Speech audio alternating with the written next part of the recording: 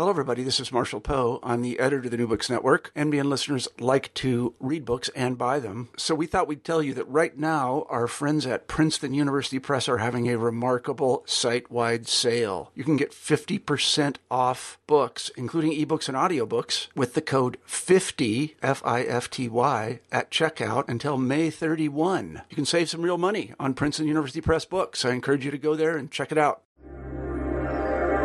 Hello, and welcome to New Books in Architecture. I'm your host, Kimberly Zarecor.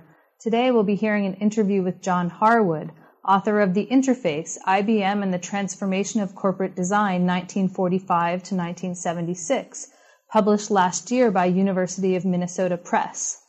In this book, Harwood, who is an architectural historian, has written the first... Hello, and welcome to New Books in Architecture. I'm your host, Kimberly Zarecor. Today we'll be hearing an interview with John Harwood, author of The Interface, IBM and the Transformation of Corporate Design, 1945 to 1976, published last year by University of Minnesota Press. In this book, Harwood, who is an architectural historian, has written the first history of IBM's corporate design program, and at the same time, he totally rewrites our understanding of the modern corporation and its cultural and material practices.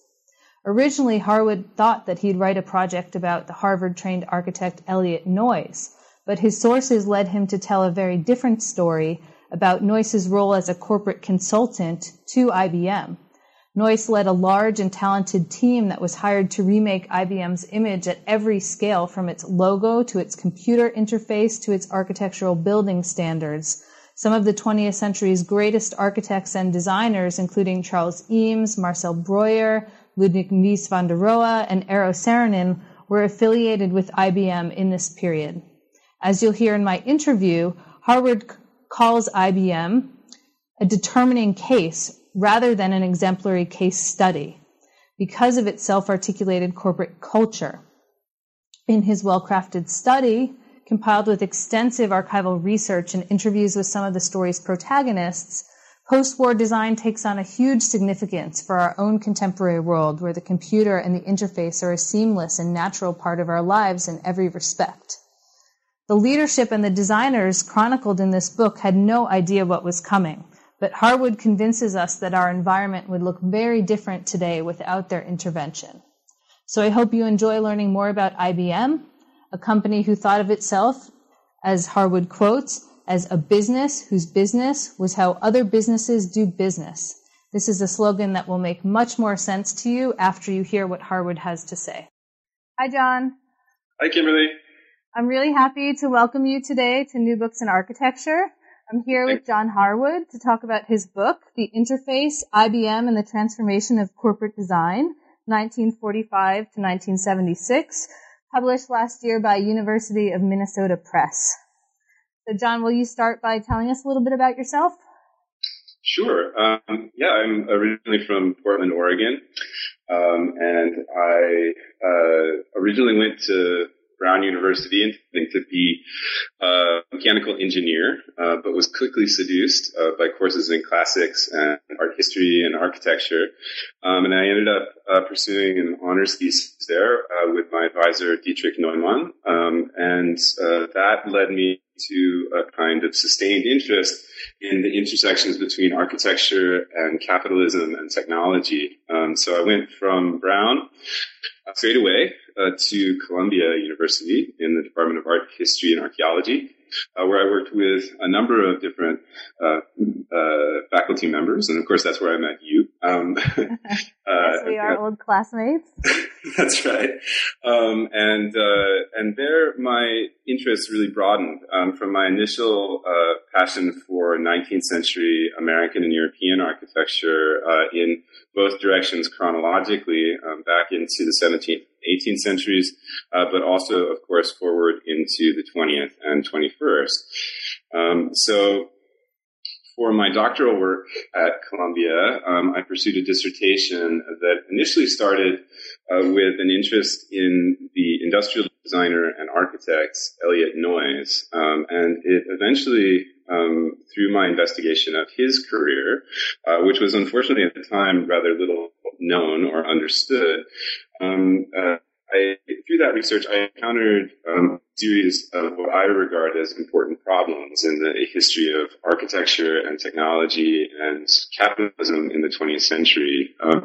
Looking at the various monographs on these kinds of designers, the ones that have come to be known by the horrible moniker mid-century modern,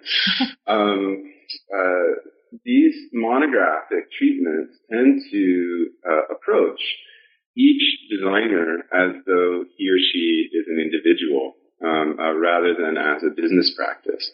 Now, one can understand why this is so. Of course, narrating things biographically in history writing is a very useful crib. We can say that the individual stands in for a larger group, and most of the time we can get away with it. It doesn't do too much violence to the historical record.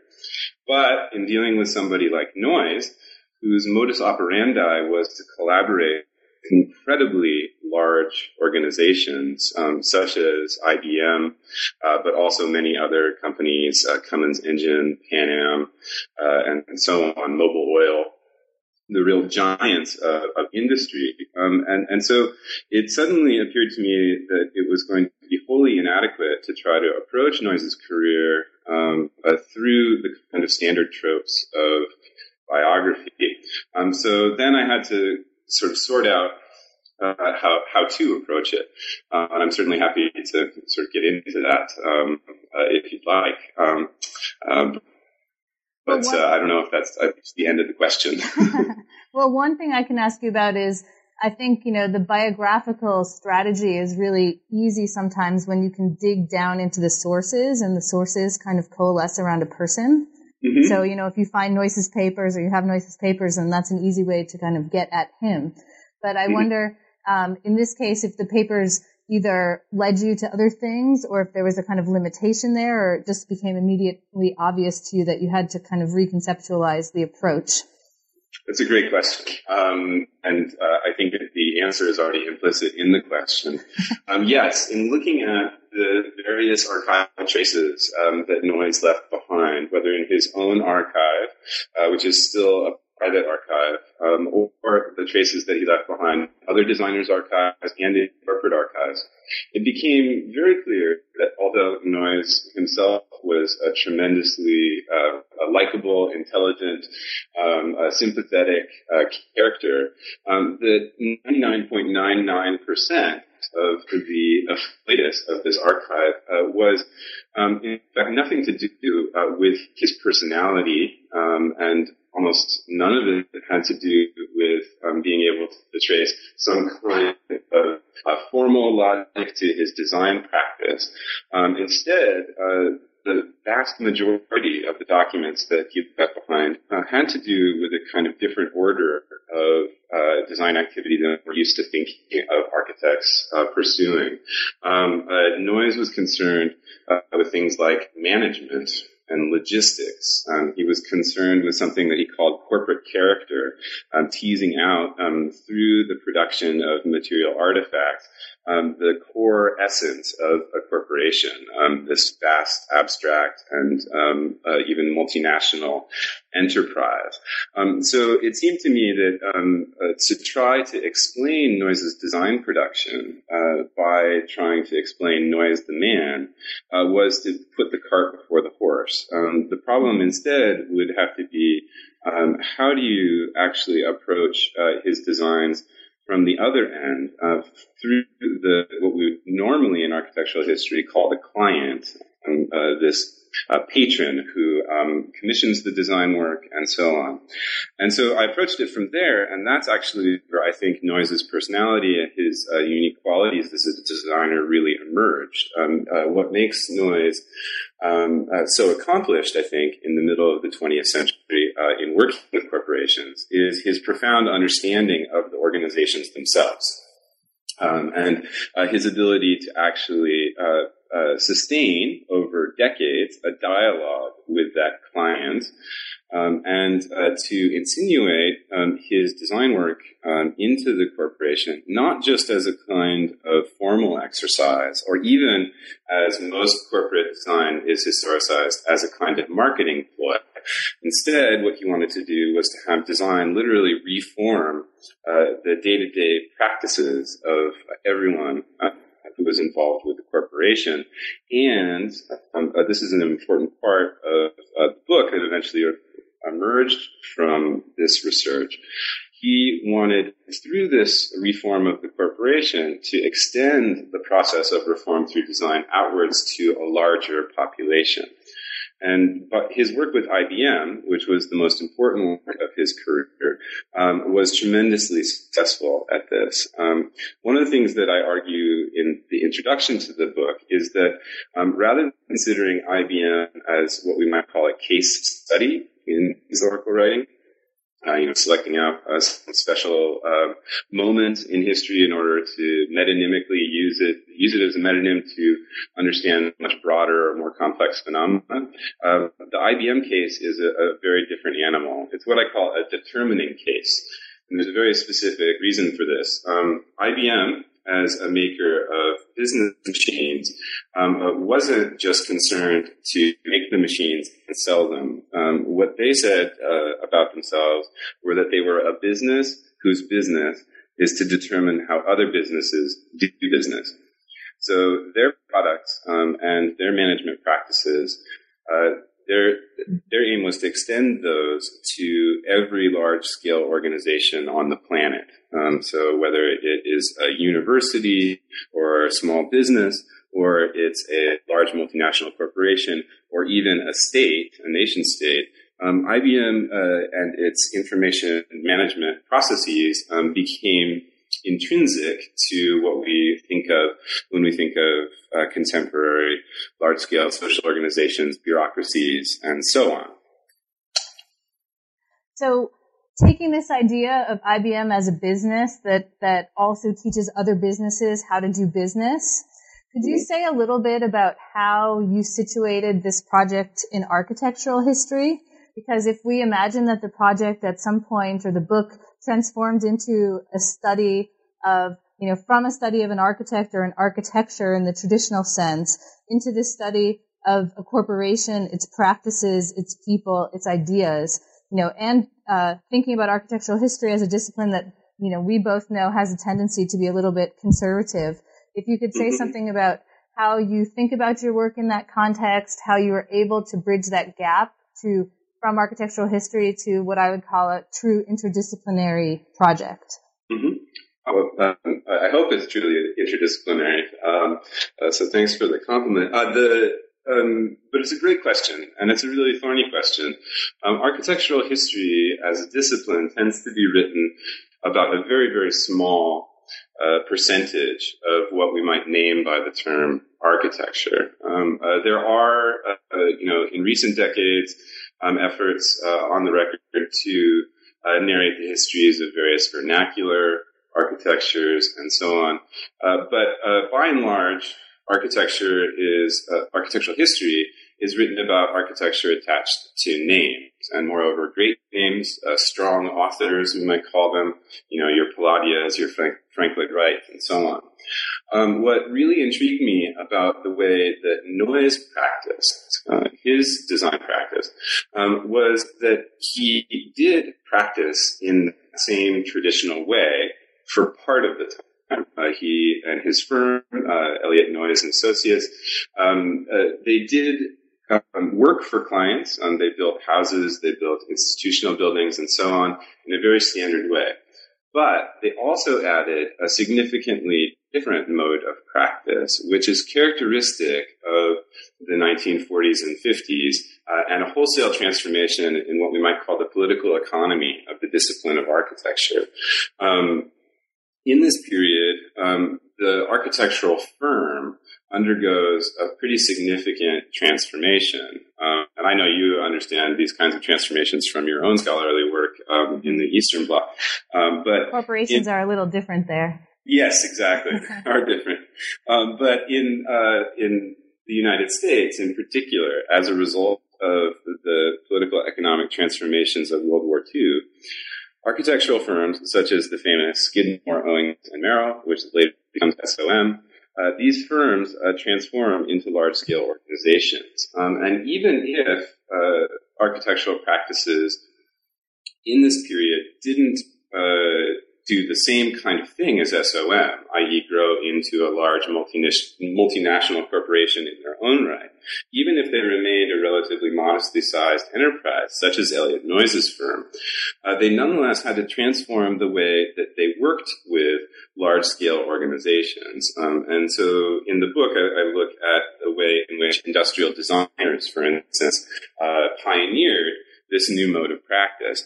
And what happens in this situation is that although the firm may continue to design objects, buildings, and so on in a traditional sense, they also play a significant role in coordinating the commissioning of other artists and architects and industrial designers to produce work on behalf of the corporation.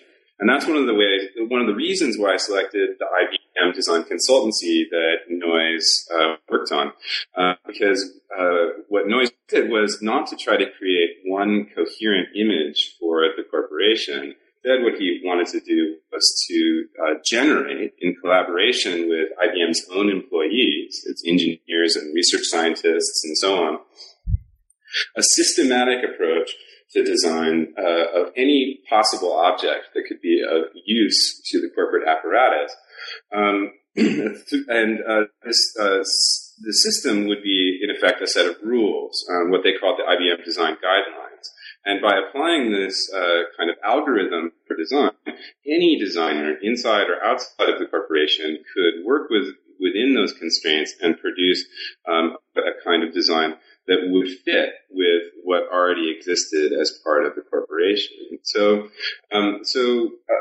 in terms of trying to relate the history that I'm writing to standard architectural history, I think that it may appear a little bit more different, a little bit more of a departure than I think it really is. I think that what I'm trying to do is to describe in a kind of fine-grained way another very significant model of architectural practice in the 20th century, one that takes some traditional elements, but also adds new elements, particularly this sustained and very articulate collaboration with a large-scale organization like IBM.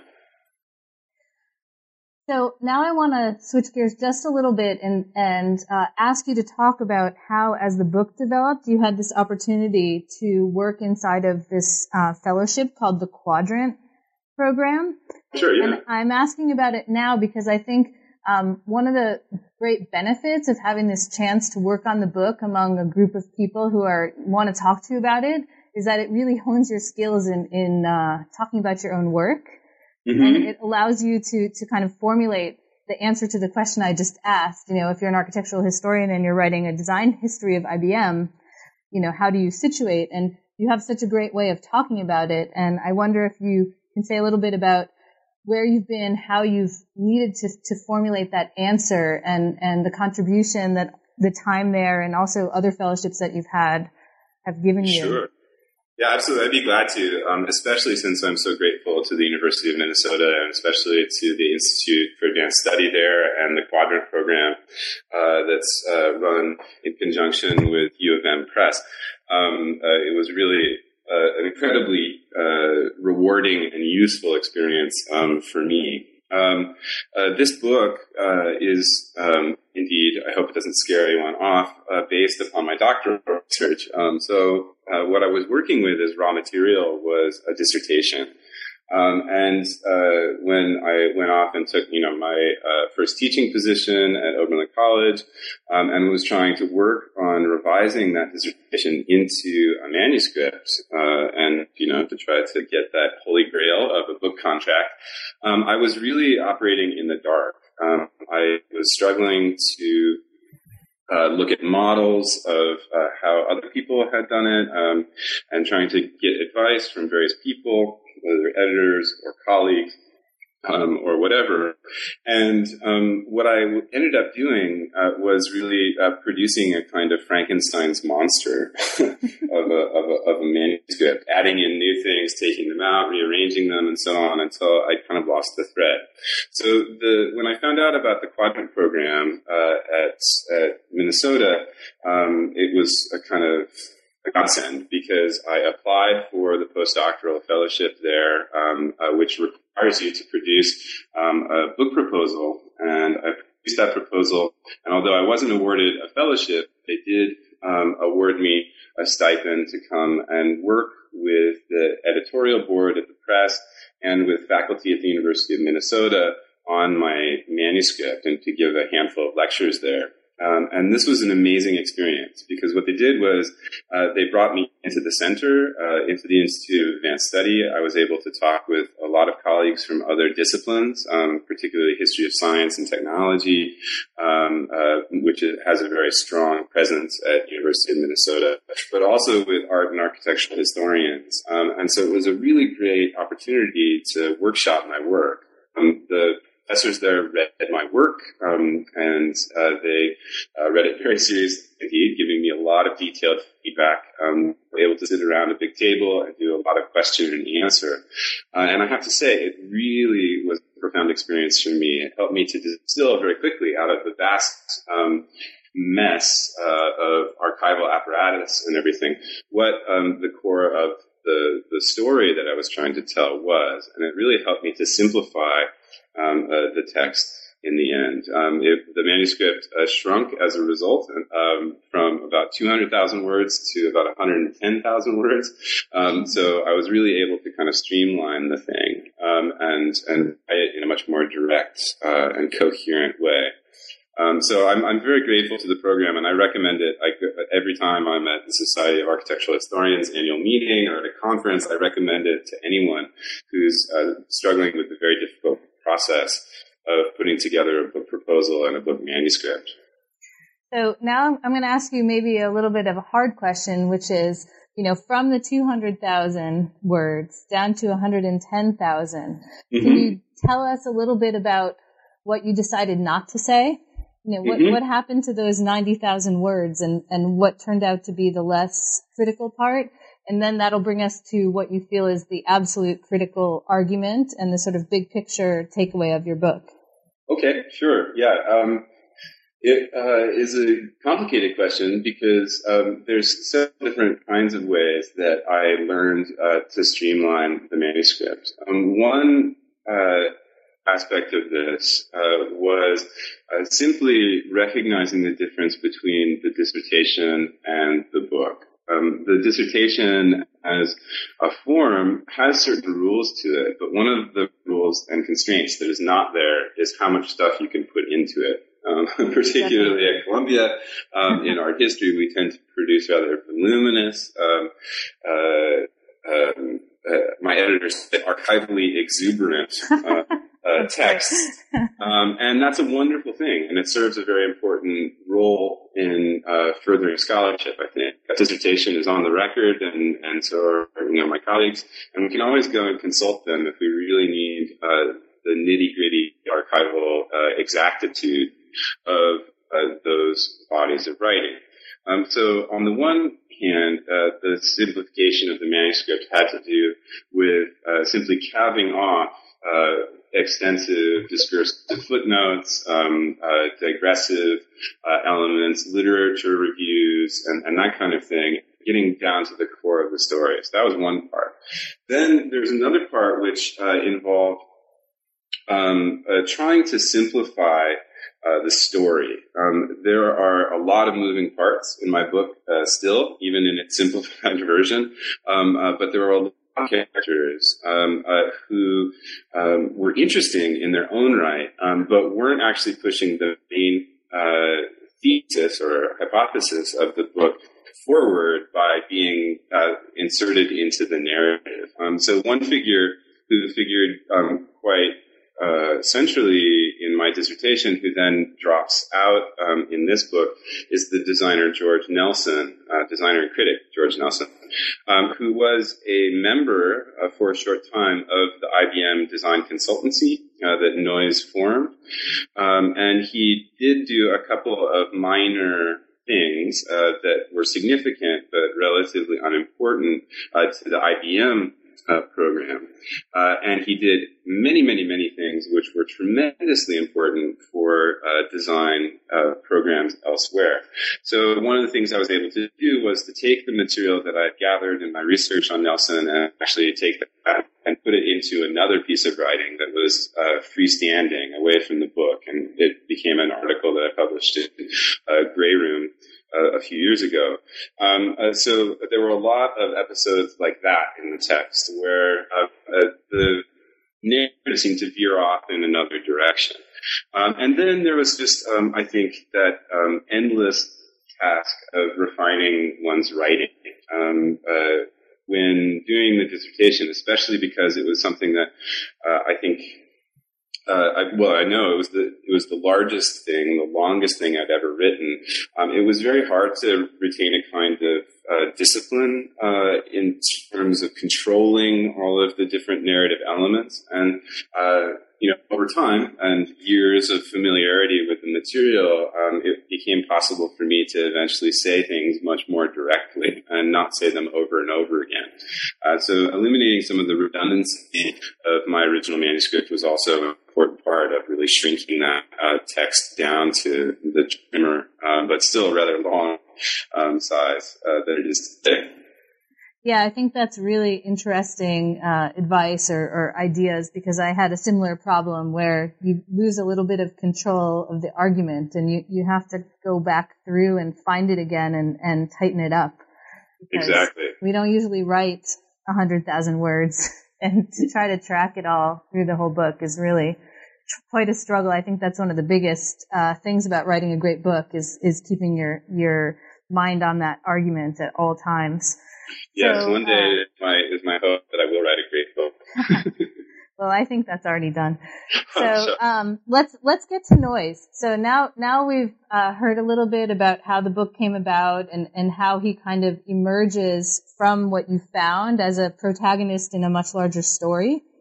So tell us about him and what he did and who he was, and anything you think you need to kind of set up the story of a cast of characters with the leading man.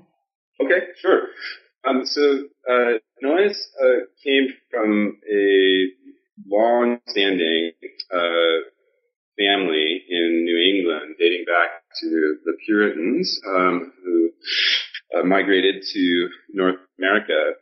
And his father was a professor of English at Harvard, although in typical self-effacing fashion, he described himself as a teacher.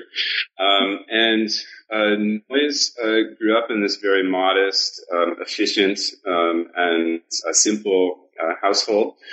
He eventually attended Harvard in his own right, where he studied architecture.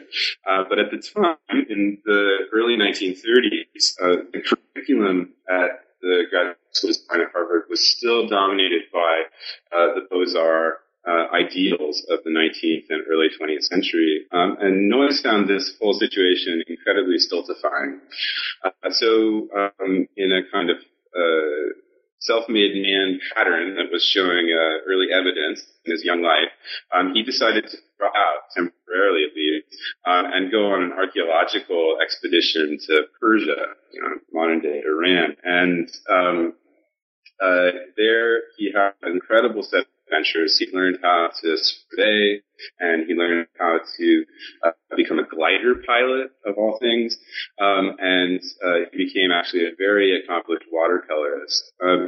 But this little caesura in his architectural training served an incredibly important purpose in the end. When he returned to Cambridge in the second half of the 1930s, there had been a sea change in the curriculum at the GSD, it being taken over, of course, by Walter Gropius and Marcel Breuer from the Bauhaus, they fleeing Germany for England and then eventually landing in Cambridge. And this really galvanized Noyes. He'd been reading things like Toward an Architecture and Le Corbusier's writings and Adolf Behne and things like that coming out of Europe, but he didn't see any of the effects until Gropius and Breuer took over. He became a star pupil of theirs. He worked in their office for a short time, collaborating on the design of a small handful of houses for them. He was really an accomplished draftsman. And then in 1940, Gropius used his newfound influence in North America to appoint Noyes to the first position as curator of industrial design at the Museum of Modern Art in New York. And there, Noyes really emerged onto a national stage. He organized several exhibitions, the most important of which is Organic Design and Home Furnishings of 1940 to 41. And this introduced him to a number of prominent young designers who would become collaborators with Noyes for the rest of his life. Most importantly, the team of Charles Eames and Eero Saarinen from Michigan. And so, long story short, though, Noyes's glorious stint at MoMA was interrupted by World War II. He was enlisted and became an officer and became someone in charge of glider research for the military. And through this position, which involved going to the Pentagon regularly, he met Thomas Watson Jr., the heir apparent to International Business Machines Corporation. The two of them became fast friends. They flew planes and gliders together and so on. And eventually, after the war, Noyes was given some rather large contracts to design products for IBM, particularly typewriters. And so through this friendship, eventually emerged the idea in Watson's mind as well as Noyes's to experiment with design as a way of reforming the corporation. This new post-World War II multinational business enterprise. And so by 1956, little under 15 years after they met, they finally formalized this arrangement as something called the IBM Design Consultancy. Noyes became a consultant to IBM, and that's an important point. Watson actually tried to hire Noyes to become an IBM employee, and Noyes turned him down. He said that the best way to work for IBM, the way to make the program of design reform as effective as possible, was for him to remain outside of the corporation, because then he would be outside of its various managerial and hierarchical structures. Then he could actually access every level of corporation, from the highest levels of management, such as the president, Thomas Watson, or the lowest level, people working on the factory floors even. So Noyes, of course, with this massive task of reforming every aspect of the material apparatus of IBM at a global scale, couldn't do it alone.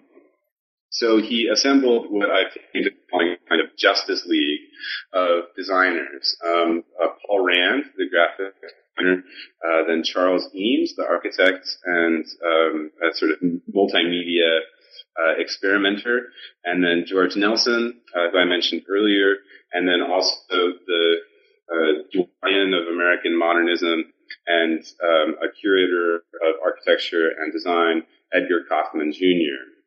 And the five of these guys were assembled to work all as consultants on this massive project. So Noyes, rather than actually redesigning the way that IBM's products looked, although he did do that to a certain extent, he was really managing a process of reform. He was concerned to coordinate the activities of the consultants with the activities of IBM's own designers. And it was really in that interaction that most of Noyes's work took place. Less time at the drafting board, in other words, and more time at the meeting table and the conference room. And so Noyes becomes a kind of interesting character, I think. He's somebody who has a compelling personality in his own right. He has a kind of strong intellectual core and certainly a tremendous amount of drive to accomplish this massive project of reform. But at the same time, he is a kind of self-effacing character. He drops out of the story and instead lets other people take center stage. And nowhere is this more apparent than in IBM's architectural commissions. From the 1950s through the 1980s, IBM commissioned buildings from a kind of who's who list of modern designers. Mies van der Rohe, Eero Saarinen, Marcel Breuer, Egon Eiermann. The list goes on and on and on. So he was very content to kind of curate what he called IBM's corporate character, rather than to simply take the opportunity of working for IBM to push his own formal architectural agenda.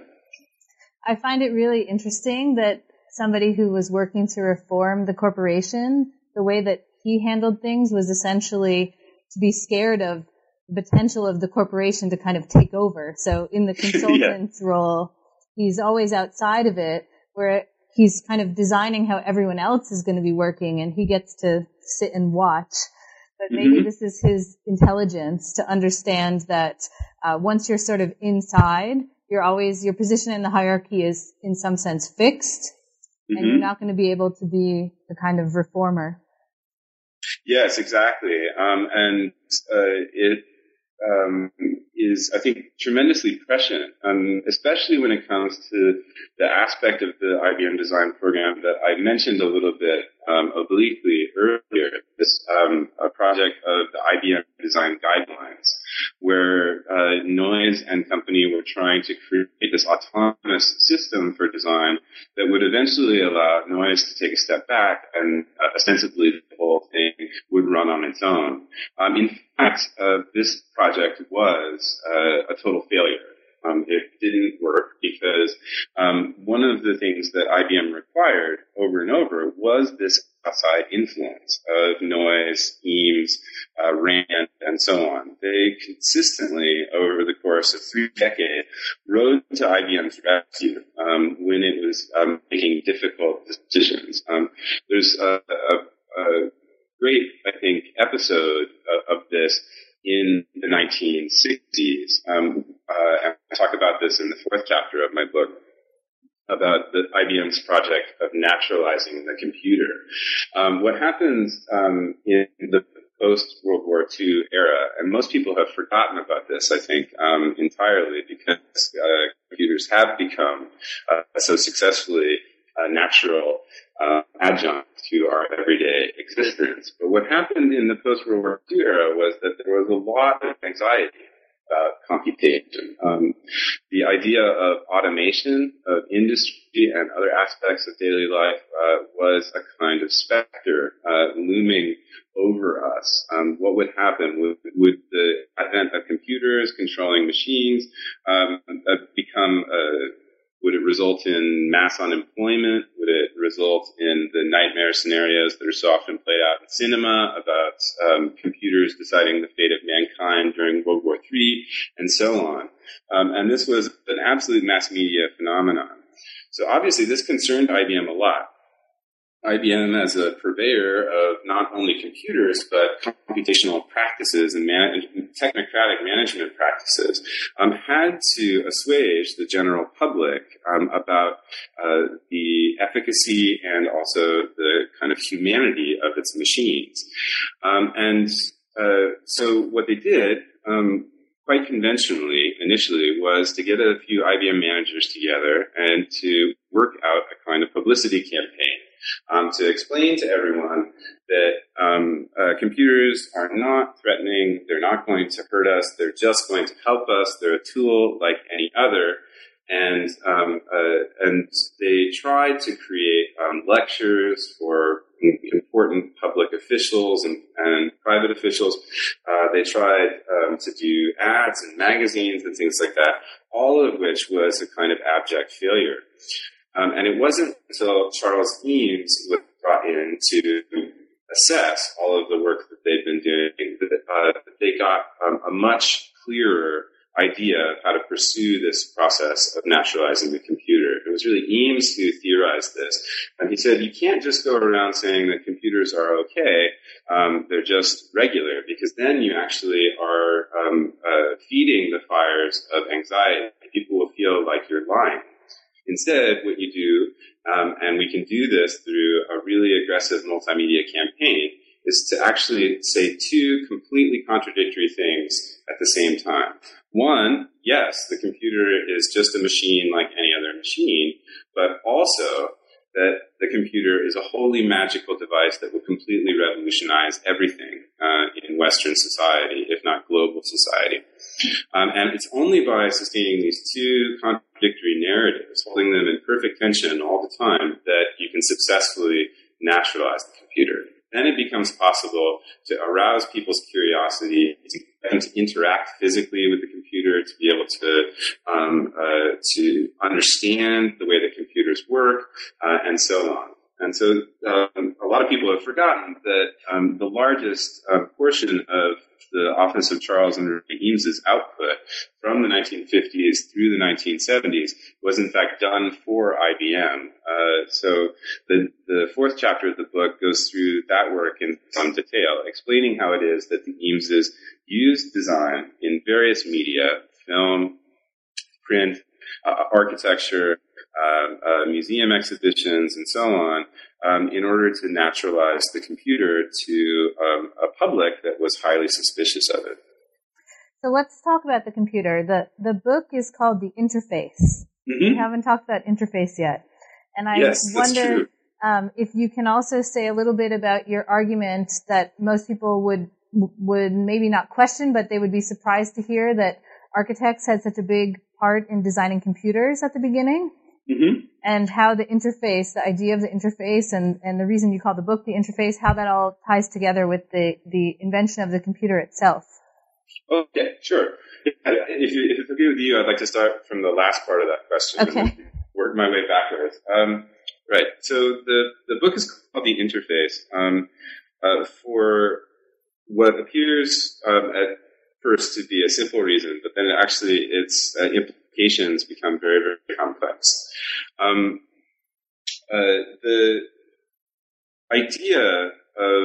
The basic idea of the IBM design program was to use design in multiple media to reform the corporation and, most importantly, to communicate. IBM saw its role through its teams and through its managerial practices as being a kind of machine for perfecting and enhancing communication, to make communication more quick, to save time, but also to make it more accurate, to be able to communicate very complex ideas, and so on. So the whole project was to use every medium possible, every medium that could be redesigned. It needed to be redesigned as part of the essence of IBM as a corporation. This meant that IBM was going to transform all of what we would think of as the kind of ephemera of the office, so things like business cards and stationery and so on, up to products like computers and typewriters and voice recorders and all sorts of peripheral devices, up to architecture, and then even into time-based media like film and television, into spectacles, in museums, and so on. So all of these different media were involved. And so, of course, for me as the historian of this process, as the architectural historian of this process, it was incumbent upon me to ask, well, what is the red thread that holds all this together conceptually? I mean, how could IBM and Noyes and Eames and Rand and so on keep some sort of coherence in this vast cacophony of media? And it turns out that the whole question of maintaining that continuity is an architectural and spatial logic that I am not alone in calling the interface. And the interface is a complex object to talk about because it is usually nearly invisible.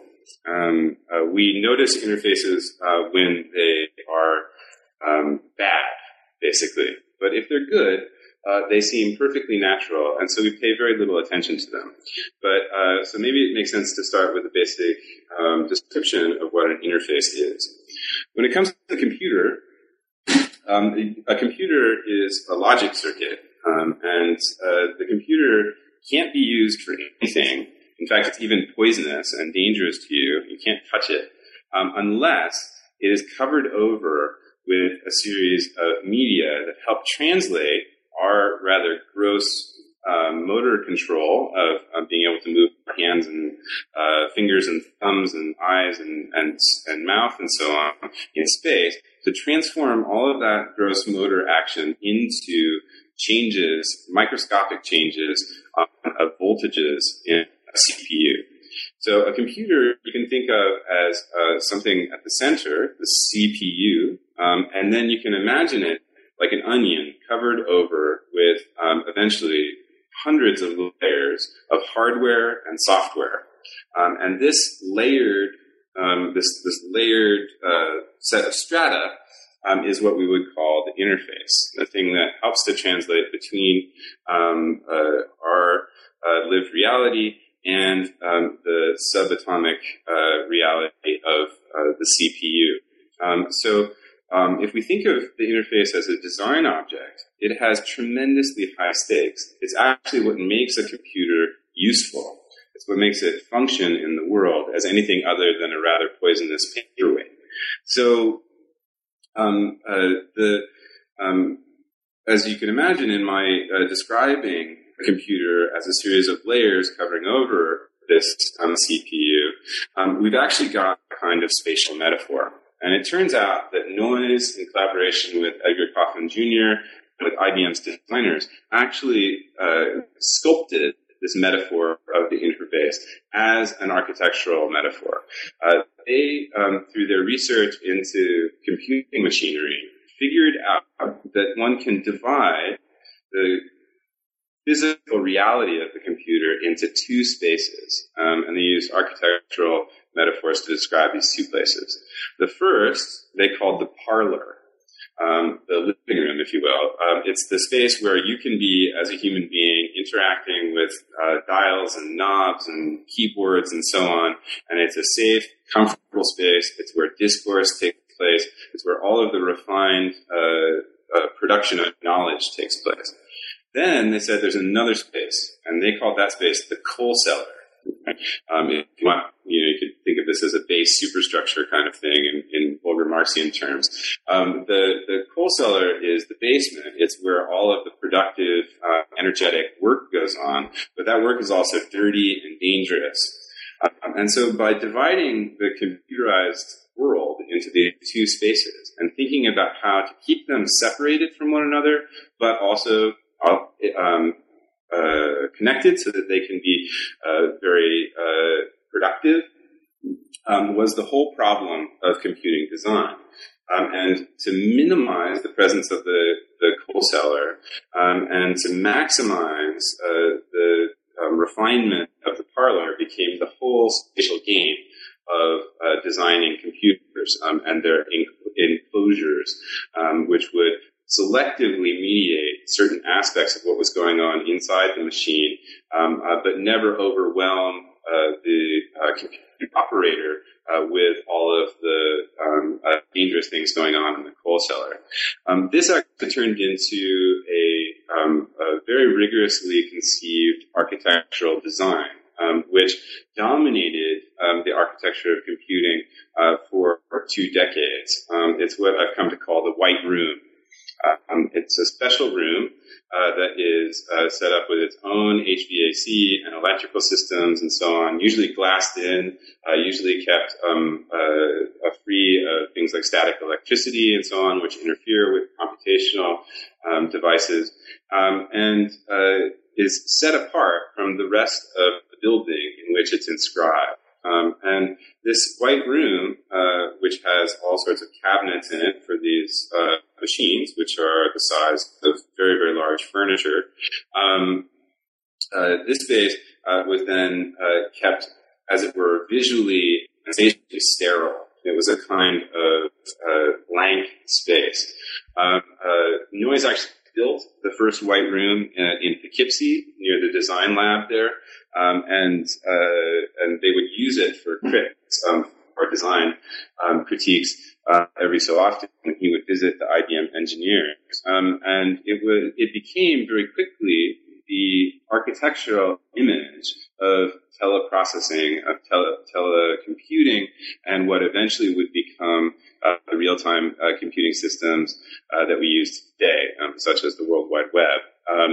This white blank space one sees everywhere, whether it's on the Google homepage, which of course is just white, or it's in various ads, or even in films, like say The Matrix, where the space of telecomputing is figured as this blank white space. Noyes was really working on developing the very specific and technical, but also aesthetic means by which we would interact with these machines. So to return to this idea of the interface then as an organizing concept for the book, it really helped me to understand how IBM as designers were thinking about all of these media working in parallel with one another. In fact, they understood IBM something like a CPU, something like a kind of very complex and powerful machine, but one that couldn't actually be useful to anyone without these layers of interfaces surrounding them, mediating their relationship to other people. So film, video, television, architecture, industrial design, graphic design, all of these became essential means for IBM to exist in the world. And I think that this is one of the most important aspects of the book and its argument, because it reflects on a very pressing contemporary concern, which is the status of the corporation in contemporary society. Of course, there are people occupying various things. There are people revolting in the streets of Athens and so on, all over the world, really, in response to problems that they have with corporations. And there's a tendency, I think a really terrible tendency in a contemporary discourse, political, scholarly, or elsewhere, to talk about the corporation in either exceedingly personal or exceedingly abstract terms. Either the corporation is just a person like any other, so Microsoft did this today, as if that was a transparent and logical statement, or it's described as a purely abstract machine, which cannot be touched, cannot be understood, it's immaterial, conceptual, and so on.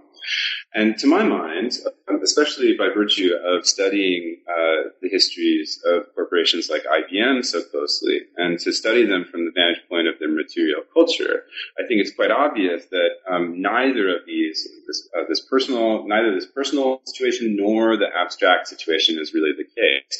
In fact, we have something that is neither of the situations. A corporation is an aggregate of material practices with material effects, and these things can be known and described in really concrete terms.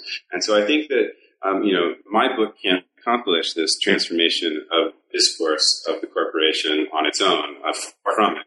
But I hope that it's a book that will interact with other books on this subject in order to give us a little bit more leverage in terms of how we describe corporations and the way that they behave in the modern or postmodern world.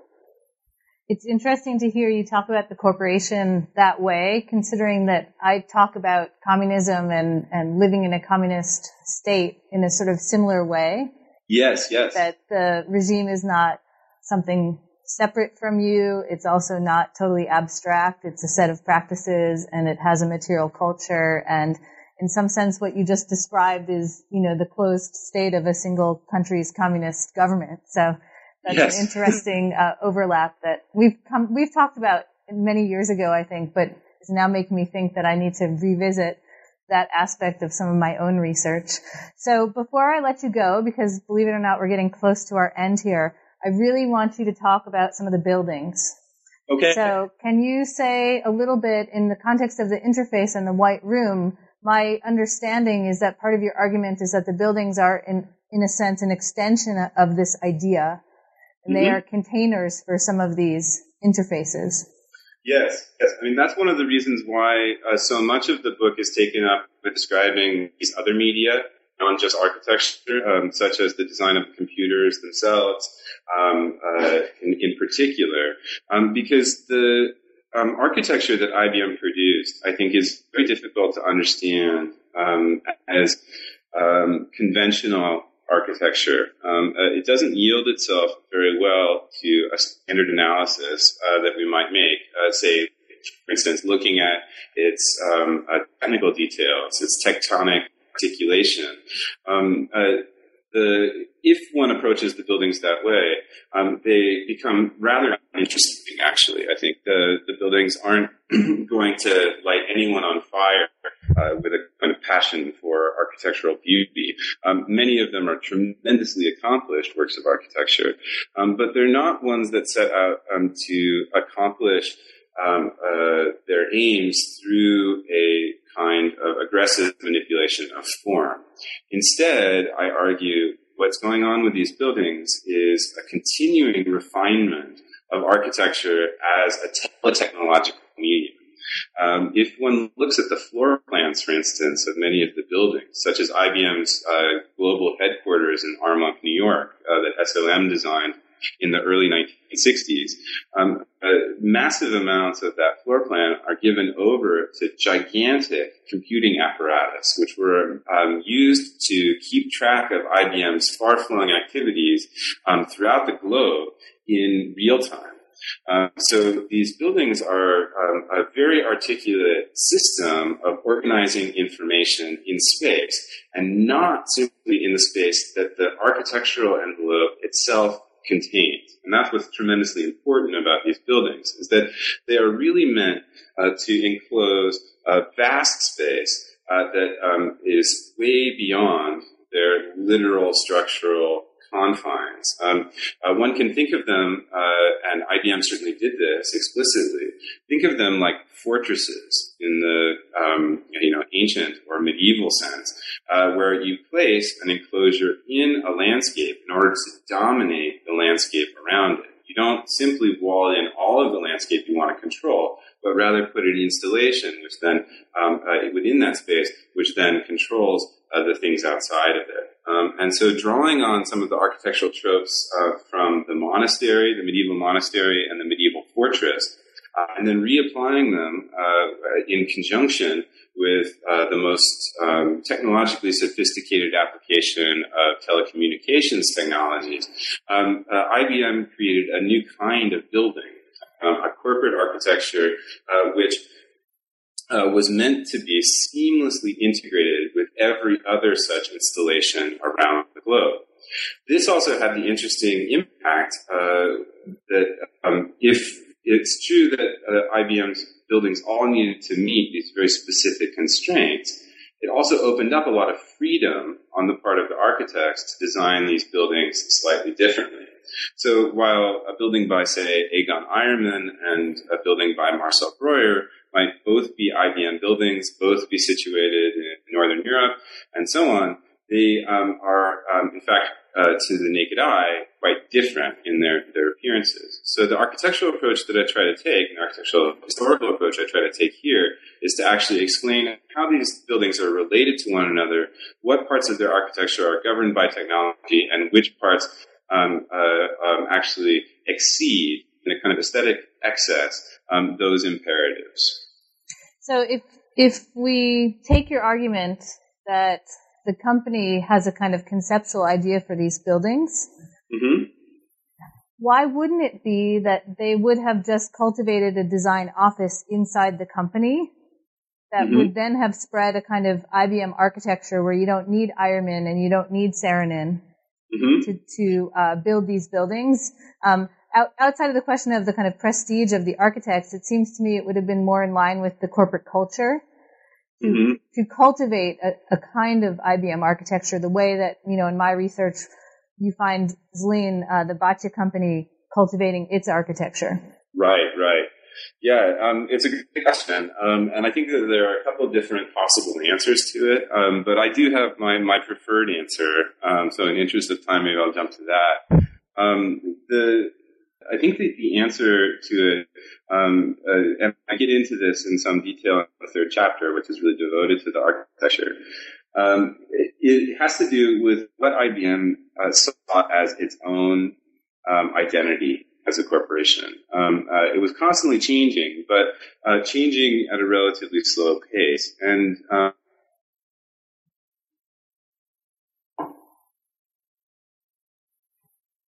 okay, so I have this preferred answer to that question. In the case of IBM, I think in other cases it's very complex. In the case of IBM, it has to do with the way that IBM sought to control its architectural apparatus.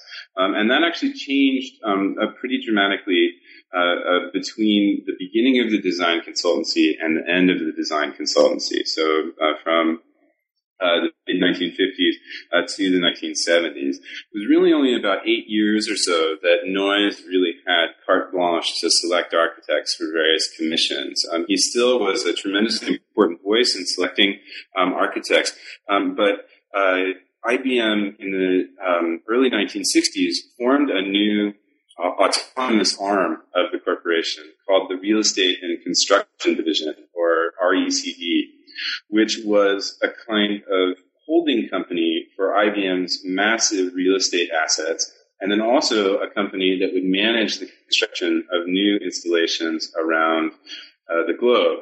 IBM later transformed this in the 1980s into IBM REE, which was Real Estate Development, where actually their real estate portfolio became a very important part of their corporate profits quarter to quarter.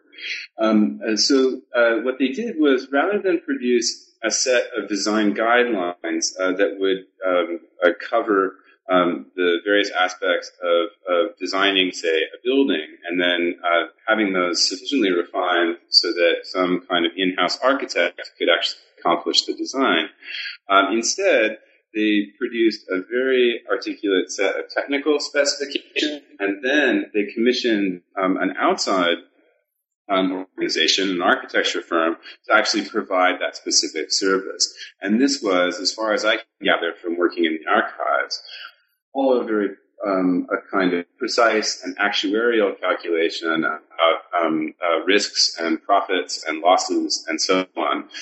It was actually more profitable for IBM to work with what we think of as kind of brand name expensive architects than it would have been to try to produce a kind of in-house design firm that could then service its global operations. There's another component to this, which is that, of course, IBM is a multinational company. And in working in these various foreign territories, it actually behooved IBM to work with local architects and engineers and contractors who knew the lay of the land wherever IBM was trying to build a building. So this became quite important, and IBM tended to actually hire, even in the United States or North America, architects who were from near the area where the building was to be built. So, for instance, even in a building that Noyes designed in Los Angeles, IBM also hired on Quincy Jones and Frederick Emmons to help Noyes and to be the local architects on the design. So there was a kind of practical mindset, I think, for IBM in turning to what we might think of as kind of fancy architects in order to get their buildings built. It is very pragmatic strategy, and I think probably insurance and some of the laws related to architecture kind of contribute to that. Yeah. Because this way, if the building falls down, it's on the architect. Yep. And it's not on IBM. Right, the architect's one responsibility. Yeah, exactly. So, all right, we're coming to the end of the hour, and before we go, I'd love to hear a little bit about what you're working on now and how this research has sort of set you in a different direction, or if you're on something totally new. Yeah, sure.